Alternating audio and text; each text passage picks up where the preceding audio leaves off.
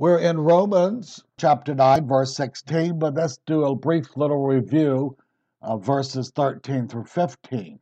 So when God said love and hate it, as we talked about, he was not referring personally to Jacob or Esau. He was referring to their offspring or descendants, the tribes. Remember, as Jacob, when he was dying, he blessed the 12 children and he prophesied what would happen to their children and what they would be like. It wasn't personally to them. Basically, it meant the sins of the fathers and things they inherit pass through the parents, but they can be altered or stopped. They're not guaranteed, but it's the influence of the said nature and also at the same time God's choices to show mercy or not in certain cases. So he did not personally hate Esau. Some scholars translate it, they say, Jacob have I loved, but Esau have I loved less. But again, he wasn't talking about them. He's talking about his choices for various ministries, whether they sinned or not. In some cases, he wants certain people for certain things, and he overrides man's decisions. And we're going to see he override Abraham's will, and he overrode Isaac's will, what they personally wanted. We'll find out Abraham wanted Ishmael to have the blessing. And remember, he asked God. God said no, but he blessed him. But that's God's business. And when he talked about this before they were even born, he's speaking again of their descendants and a certain way he was going to reveal himself to one class and the other was going not. He chose them for various purposes. But people run with this as if God's predestined that he hated Esau from the beginning. They're ignorant people that don't know Scripture and they don't know God. As we get into the predestination election, they're the same type people. People who tell you God predestined certain people to heaven to hell before they were born, they make God to be a monster and they're under a demon spirit. They misrepresent God more than anybody does because the whole of Scripture is not presenting that way. God in both Testaments, he said it's not his will that anyone perish. If it's not his will, then why does he predestine someone to hell before they're born? See, it's all a bunch of nonsense, and it's inspired by the devil to make people think that God's a lot different than he is. He has common sense, and he has choices, and he can extend mercy or he cannot in certain cases. But overall, he doesn't do this before people fail and sin against him. He can honor those who honor him, and he can dishonor those who don't. But initially, God is no respecter of persons. So he doesn't look at a person and say, I like this person, I don't like that one. And it's not like that with God. But he has choices, and he can make choices, and yet he's fair, just in all he does. So people twist Scripture, as they did Paul's writings, to their own destruction. You make God out to be a monster, you're going to end up in hellfire. You don't need to be teaching anything if you don't really know Scripture. Okay, so we have people preaching a lot of nonsense, have no business. And I see the effect it's had on Pearson. I knew a person years ago, and some ultra Calvinistic person said he was predestined and elected even when he wasn't a Christian. So he come to the conclusion, well, I have a 50-50 chance. So I'm just going to live like I want to. And if God has predestined me to heaven, I'll go anyway. Well, see, he never bothered with religion. So he was blind and led by the blind. And his end is going to be destruction. He'll find out he's not elected by the way he lived and acted and didn't come to the Lord. Okay? So these individuals, even when the sins of the fathers, as Jehovah said, and we talked to Moses, he said, I'm loving kindness and gracious. But at the end, he says, but by no means clearing the guilty, he's just, visiting the sins of the fathers and so forth. This is the inheritance sin, that old nature we inherit. But we're not confined to it as if it can, because God would not tell people don't do this if they couldn't do it. See, people talk a lot of nonsense, as if God's playing some guessing game. If he tells you not to do something, you have the ability not to do it in the law and in the grace that he gives to all people. He expects them to do right. And they cannot be perfect if they're sinners. They cannot do a lot of things, but he don't expect that. As we see in Scripture, he winked at the nations. That meant when he had the privileges with the Jews, he sort of bypassed a lot of the nations and then had to hold them to a higher standard. He overlooked. That's what it meant. But then when the gospel came, he said he's not winking anymore. He wants everybody, when they hear the gospel, to respond to it. He is not judging people because they don't hear the gospel. That's another fallacy and false doctrine. I've heard people preach the gospel. Oh, we got to go get these good people. We don't want to see them go to hell. Good people don't go to hell. And see, and he makes allowances. He judges those by their conscience, the light they have. He's always done that. And if Jesus came in the new covenant and all of a sudden you're damned because you don't hear the gospel, then the Old Testament's better. It's better to be a Gentile under the Old Covenant because they were righteous and they didn't even have the law, and some of them lived righteously before God. They did not live perfectly. They had the sin nature.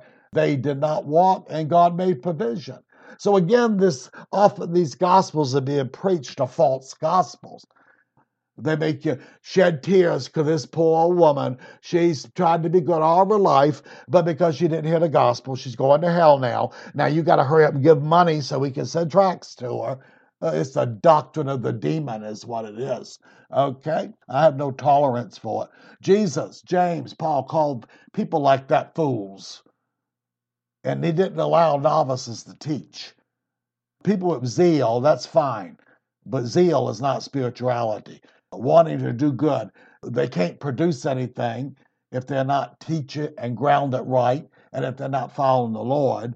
What they do is basically spiritually vain. Okay? And so we see that God deals with people fairly in some people call them dispensation. Some don't like that word. Well, he did deal with people differently before Christ, and he did not require as much. He did not judge as much. And yet when the gospel came, it gave great grace and great privilege. And then the Bible tells us if you got this grace of Jesus and then you backslide or you forfeit it, he says your punishment will be greater. Peter said it's better not to have known the Lord than to turn your back on him later. See, you're going to answer for the extra grace that was extended. See, he can be gracious to anybody. But if he gives it, you better respond to it. Then justice comes into play, ultimately. Okay? See, people need to understand that. So it's not whimsical with God. He's overall just, fair in everything he does under every so-called dispensation.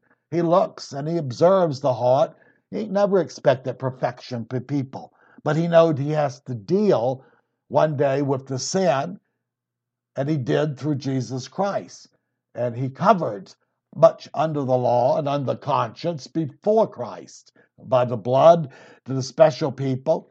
People say, well, they read Paul, they say, well, the Gentiles were without hope. They translate to mean they're going to hell. It is not. It means they did not have the hope and the privileges that the Jews had. But we have righteous Gentiles after the law, and they were considered righteous by God. And they lived and followed their conscience and their inner law, which is the law of God in the person. And they obeyed it. And of course, some failed, and they did what they could to make amends. And God considered all this. But in itself, it doesn't justify. And so that's why the Lord and Isaiah said, "Is none righteous, no, not one." But it didn't say they were all totally depraved and damned to hell. See, that's ultra-lying gospels that demons help them preach because it's not the truth. Okay, as we've said before, when the influence, I call it the sins of the fathers, when we inherit things from our parents and grandparents, we inherit part of the corrupt nature, the Adamic nature. And some of the flaws and weaknesses, we're more susceptible in that area. It takes different branches. But it doesn't mean it's fixed. Some people don't fight and bother with the love of money. Many people do. But some people don't even tempt them. It's just not the thing that bothers them. So they don't really have much to overcome. But other people, they're greedy. They're born into greedy families, and that part of that system they pick up, but they have to resist it and overcome it. And the perfect example, as we said, was with Cain in the beginning. Remember, Cain was displeased and he didn't like Abel and eventually murdered him, but he was warned by God, remember? And God told him when he rejected his offering, for whatever reason, it was either the wrong offering, but we know his heart was wrong. So that was the main principle. But he said, God said to Cain, if you do not well, then sin lies at your door. So it implied it's like a crouching animal, a beast. Its desire is for you, but you should rule over it. That applies to every mankind.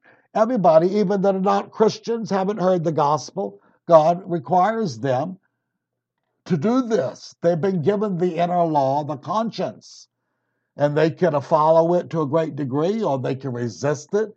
It can be defiled, it can be blinded. But initially, God gives that conscience to guide people, and they should be.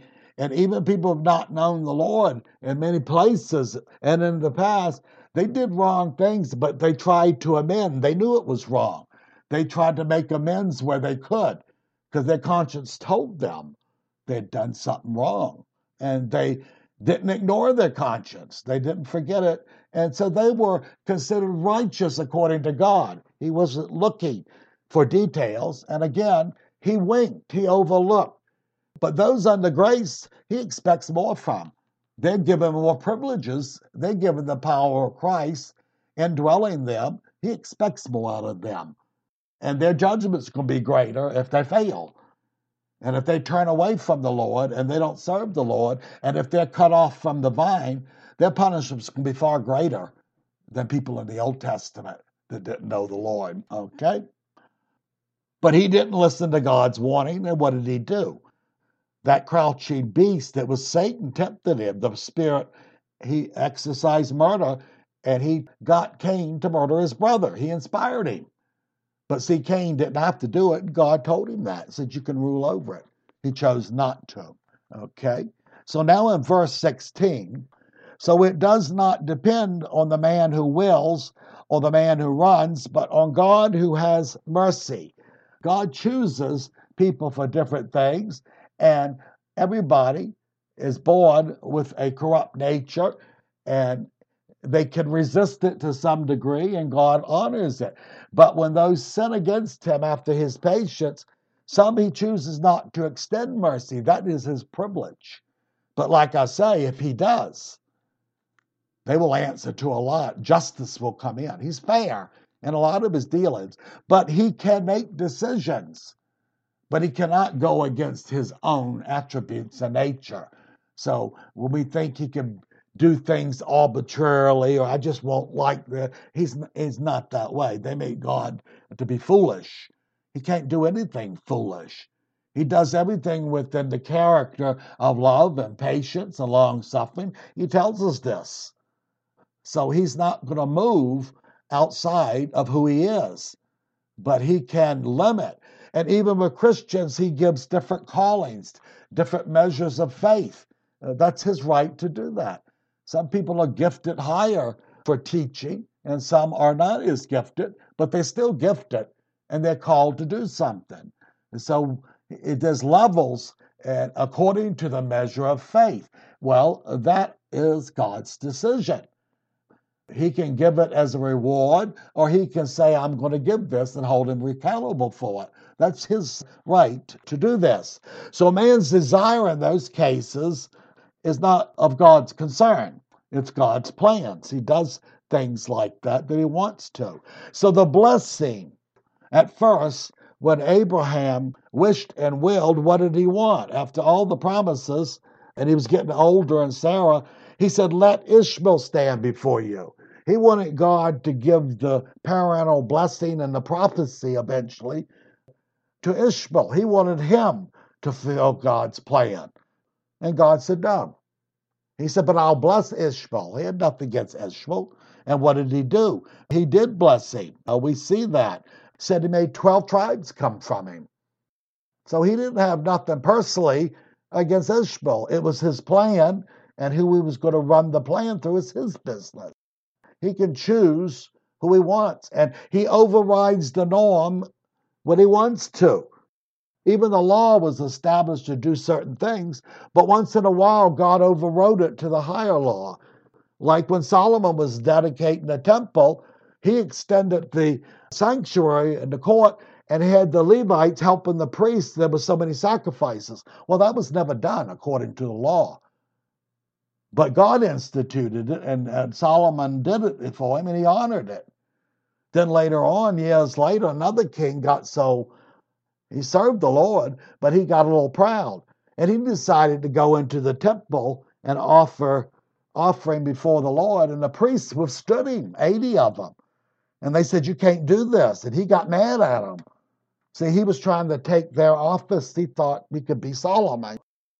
And immediately the Lord struck him with leprosy. And he began to run, and the priests were pushing him out of the temple because God would have killed him. See, he did that on his own initiative. He didn't get no permission from God. He was anointed to be a king. He was not anointed to be the high priest of the priestly calling. So again, sometimes the higher law comes into play. Jesus said faith would override certain things. And he honored them according to their faith. And he left it like that. He said, let it be according to your faith. And I thought, well, that's interesting, isn't it? So everything wasn't preordained by the Lord. He has reason. He looks and he considers people. He deals with them. Often he condescends to deal with them on a human term. But he far superior, and he already knows things. Adam and Eve were hiding because they sinned. And of course, he asked the question, oh, where are you? Well, he knew where they were. He was trying to get them to come out and start dealing with what they did. Who told you you were naked? Well, he knew who told them. Their sinful nature was opened up. They had knowledge now, the wrong kind of knowledge, and knowledge they're sinners. And they were uncomfortable and fearful of God, and that's what sin does to people. So we see that he condescends to deal with us. He asks us questions he already knows and gives us opportunity to discuss things, like he did with Abraham over destroying Sodom and Gomorrah. So anyway, God chose Isaac, and he did bless Ishmael. Like I say, he said 12 tribes would come through him. And again, he was not hating Ishmael. Later, the boy was only 13 or 14, and Sarah found him mocking Isaac when he was about 2 or 3 when he was being weaned. She didn't like it. She said, now send him away with his mother. Well, she did it out of personal vengeance, but it was God's will. He did not want Ishmael to share. And so he packed him up next day and sent him off. And then they had no water in the desert, and he was dying. They were going to thirst to death.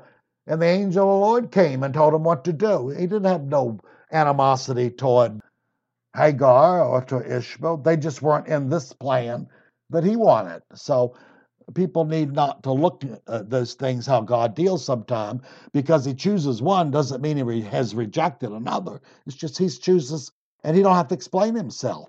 And in his wisdom, it's a lot of things he has pre-planned and wants to carry through, and he don't tell man all of his plans. Scripture in Deuteronomy says the things that are God's, basically implied interpreting, are not for us, none of our business. But what is revealed to man is ours. So that's why James said you ask and pray and you to get answers. That's what you pray for. And he said, and then you don't have because you don't ask. And then when you ask, you're greedy, so you don't get. But he tells us the system, God expects people to search him out on certain things. Okay? So Isaac desired his manly son, Esau. He was a hunter, and he was a man's man, and Jacob was a mama's boy, most likely. And he wanted him, because he was the oldest too, he wanted to put the blessing on him. He knew that when he, soon before he died, he would prophesy. The Lord's Spirit would come on him and he would pronounce a blessing. It was done that way. And once it was given, it could not be withdrawn. It wasn't in his will. And because he didn't listen, his wife deceived him. Again, she was misguided, but it accomplished God's purpose. He'd have done it another way. And she got paid back for it and was punished. But they deceived. She deceived her husband. Jacob deceived him because he was blind at the time. So he put some fur on his neck and put some stuff to make him smell like he'd been in the field. And his blind father reached forward before he was going to bless him to hug him. And he said, "Oh, this is Esau." Well, he wasn't. And then he proceeds to prophesy the blessing. And once it's done, he couldn't withdraw it because later on, Esau said, "Bless me, Father." And he said, "I can't." See, it wasn't his choice. But he was deceived. But he shouldn't have been. He should have found out God's will and said, "Okay, this is the one you want." So God's will is what's ultimate. Man's will, even good men, is not God's concern. So he's done this many times. Chose the second for various things over the first. Okay? And we see many things God does is not man's business, and that's why he don't explain a lot. Sometime later he might. God can do and work in providence, not explaining things. He can use good and evil people. He used Sarah, her bitterness. He used Jacob's mother because she preferenced her son over Esau. And so you can see the human nature there. It had nothing to do with God. But God can use wickedness. He keeps the devil around to refine the saints. He was judged at the cross, but he won't be thrown into the lake of fire until the final judgment day or when he decides. And so he doesn't waste anything. So he keeps them around. And he tests the saints and he tests people. He draws the evil out. He lets the devil do it. He knows the devil likes it, but he expects people to overcome it and to prove their loyalty. We are under a probation. And heretics and false doctrine think, "Oh no, it's all grace." Well, they don't know what grace is. Theirs is a blind grace. The scripture teaches grace that works. They don't have no works. They have a license to sin, they think. They're going to find out and be speechless at the day of judgment. They're going to find out it's not so. God gives grace. As he told Paul, when Paul wanted his stake and his flesh removed, Jesus said, "My grace is sufficient for you. My strength is made perfect." He was saying grace is strength so Paul could endure it. That's what he gave it to him for. And so it's the same with Christians. They're not excused. Grace and faith does not excuse. It gives you power over. So if you're still living in adultery and fornicating, you don't have grace. You forfeited it if you had it. And Paul makes it plain. He don't break down this moment and that moment. He said, if you practice this kind of lifestyle, you won't make it to heaven. He don't talk about how many times you were born again, if you saw the Lord yesterday. He said, if you live this way, you won't make it to heaven. Why? Because you're not overcoming. You're not using grace to overcome the sin and the influences of sin. Okay? Verse 17, now he quotes scripture. He says, "For the scripture says to Pharaoh and about Pharaoh, for this very purpose I raised you up, to demonstrate my power in you, and that my name might be proclaimed throughout the earth." People think he predestined him. Oh no, he can plan ahead of time. He sees all. He sees the past and the future. He can plan and do things without it interfering with the will of man or influencing. That's his prerogative. But we'll find later that God endured him, and he put up with him, and he warned him, and he warned him, and he didn't listen. So he decided, I'll use him. He said, I know the kind of man he is, and he hasn't listened to the grace I've given him and the mercy, so I'll just use him later a different way. That's God's right. Pharaoh was wicked, and God said, I'm going to use him for my own glory. So he can use men to display his holiness and his justice and also his wrath against the evildoer. That's his right to do that. And he wants it done at times Now, Paul said what happened to the children of Israel when the whole nation could not go into the promised land. He said because they were disobedient. They wandered for 40 years until that generation died. They're not going. He had tested them enough and they kept failing. So he decided, I'll do this my way. That's my business. And they decided the next day to go in. And Moses said, you're wasting your time. See, grace has its limits. When the door is shut, and like the foolish virgins come knocking, he wouldn't open the door. He said, I don't know you. They had plenty of time. But then they ran the course, and there wasn't no time left. And that's why many people will be in hellfire. They procrastinate. They know they should get right. They're backsliders, or they have enough knowledge of Scripture to know what they should do and turn to the Lord. But, I'll do it another day. I'll do it, and then they drop dead, and it's no longer feasible. They can't do it. Okay. So, 18. So then he has mercy on whom he desires, and he hardens whom he desires. And see, a lot of people like to take that out as if he's planned this before they were born. There's no such knowledge here. He looks at people, and he's fair, and he wills everybody to be saved. So he's not just arbitrary saying, I think I'll harden this person. He's considered many things. But he's fair and just in all of his dealings. He's merciful, long-suffering, and we're going to see this. And he desires people to live right. And he hasn't planned for anybody to go to hell. They made that choice, okay? So he can extend mercy and grace, and he can withhold it. And all are under sin and the influence of sin. And he's obligated by his nature to still be loving and patient and kind. People say, well, he don't have to. Well, he has to do what his attributes are. And he told Moses, I'm loving kindness. I'm good and gracious. And that applies to everybody. It's how they react to this that might get another reaction from God. God can dishonor those who dishonor him. He may choose then not to respect them. But it wasn't initially. It was because of their actions and them not responding to his commands and the grace that he's given. Okay.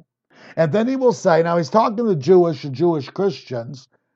He said, you will say to me then, this is Paul talking to them, why does he find fault? For who has resisted his will? Well, the problem here is God was long-suffering in dealing with Pharaoh.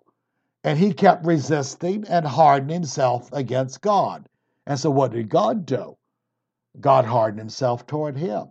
See, he didn't initially make Pharaoh do this, harden him. He responded to it. It wasn't his plan from the beginning of the foundation of the world. I think I'll use this person and I'll just harden him and won't show no mercy. That's foolishness. Remember, he's just and loving in all his nature. So he considers many things. Okay. So God chose to use him after extended. Remember, he kept getting the message from Aaron and Moses, let my people go, and he wouldn't do it. And he would get punished, and he still wouldn't listen. He'd change his mind. Well, Psalms says, I believe it's Psalms, he said he'll punish them if they keep sinning. But he said, he that is often reproved stiffens his neck. He resists. He gets stubborn and rebellious. It said, and he will be cut off without remedy. So his continual resisting God's dealings, all of a sudden God resists him.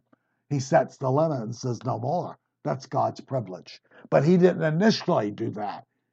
It was because the person often was reproved, you see. He kept doing it and kept doing it. And finally God got tired of it, okay? And so he still does that today. So he can use the wicked, he can use anybody in his providence, his planning. He's just and fair, but everything belongs to him. And the scripture will use terms we're not used to, but it says, even the wicked have a plan. Hell. It will mean God originally planned, because he made hell for the devil and his angels. He didn't make it for man. But man decided to side with him and get wicked and wouldn't repent. So that's where he's going. So they use terms sometimes as if it's fixed. It's not. That's the terminology and the language of the old. He said, well, he made vessels of dishonor. He didn't make them that way initially. They began to do it, and then he said, okay, I'll use them. They're mine. I can do what I please with the wicked and the righteous. Okay. So he chose not to show further mercy, and he did the same thing to the fallen angels, 1/3 of them, and Lucifer. He chose not to give them repentance. They had a standing with God. They saw God face to face. They had everything that God intended them to have, and then they fell. So he chose not to. He took everything out of them. And so Lucifer, the son of the morning, the highest of cherubims and angels, he became the prince of darkness. Have no good in him. God removed everything of himself. They're impossible to have repentance. They probably cannot even desire it in the nature they're fixed in, the evil. But man is not like that. So when people say man's totally depraved, they're liars. If they were totally depraved, God wouldn't tell them to do things like he did Cain. If everybody's totally depraved, then they're demon-possessed and they have no will. That's not taught in Scripture. We are depraved by our nature and by what we inherited and the sin of Adam. We are influenced, but it's not total. God immediately started to deal with Adam and Eve. He didn't cast them aside like he did the angels. He started to redeem and change them and work with them. So he saw there was hope. He saw there could be change, and he made plans for this. Okay. So he looked at them, and the angels that walked in his glory and knew him face to face far better than any human has ever in this planet. When they finally, the test was complete and they failed, 1/3 of them, he cast them out, and they're irredeemable. Okay. And the lake of fire waits for them. Remember when Jesus cast the demons on them out, the demons spoke and said, we know who you are. You're the Holy One of Israel. Well, the Holy One of Israel was God. And they said, what have you come to torment us before the time? They knew there's a appointed time for them to be cast into hell. And they thought maybe Jesus might do it right then. We don't know. They probably didn't have a scrapbook to look at and see how all the rules were. He may have made the exception and sent them into hell. They didn't know, but they were terrorized. Told them to go away, and they entered the pigs. But they were scared of him, see, because they knew judgment is coming. And they know it's irredeemable they are, okay? But one day they know, even Satan, the Bible says in tribulation, it said he'll increase his wrath, knowing that his time is short. So he does have a knowledge. He tried. But when Jesus said it's finished on the cross, he was judged. He knew then, as far as he was concerned, where his destiny was. But he's going to still be mean as he could as long as he lived, because it's in his nature and there's no goodness in him anymore. Okay? So God extends grace and mercy to some and some he don't. When Jesus preached among the towns and they rejected him, a lot of them as a whole, he said, woe to you. He said, Sodom and Gomorrah will fare better at the day of judgment than you will. He said, if I preached in Sodom, they were to repent it. Isn't that astounding? If I had given more grace, like I'm giving you, they would have repented. But he was dealing with them at different levels, and they were guilty, and he didn't have to show any more grace. They were given sufficient. But he was letting them know, what kind of punishment is going to come on you? You've been given grace and truth. You've been given things they weren't given. And they were wicked, and they will be punished. But if I went back there and gave them the same thing and they were given opportunity, they would have repented. Isn't that something? He didn't say they might. He said they would. Okay. So the greater judgment. He said, woe to you cities, and he pronounced judgments on them. What's going to happen to them? And the Jewish leaders that rejected him. Okay. Verse 19. So again, he said, why does God find fault? if we can't be perfect and we can keep the law the way we want. And it was a Jewish question here, and he shouldn't. We're doing what we want to do. We're serving the law. And he shouldn't find fault with us. And like Peter said, they distort his teachings. They were saying Paul was teaching God is got so much grace. Let's sin against it to prove how gracious he is. And that sounds horrible, but that's what they were saying. Okay, so let's go to Romans 3 and 5. And still they didn't have no understanding, so they were questioning God with no spiritual understanding because they were in their sins and they were blinded. And that was the Jewish thought, the Jewish way of thinking. But what does he say? 3, let's read 5 through 8. But if our unrighteousness demonstrates the righteousness of God, what shall we say? Is God unjust to inflict wrath? He said, he's saying I'm speaking like you Jews would think. For if the truth of God has increased through my lie, through my sin, and made him more glorious, made his faith shine, so why have I judged as a sinner? They were saying we should be able to do because we're glorifying God. Anything that glorifies God is fine. So if we have to sin more to see greater grace, isn't that wonderful? Well, that sounds like some teaching today, doesn't it? And he said, let us do evil that good may come. That sounds familiar. It's like the people who, under grace, we don't have to work. We'll just lose some rewards, but we're saved by grace. And so they think they have a license to sin. They're in the same category, and they go into the same hell, okay? And he said, as we are slanderously reported, and some affirm that we say this. Well, some of the ultra-Calvinistic teachers better read this if they don't want to end up in the lake of fire. And then he says what? Their condemnation is just. It means their damnation.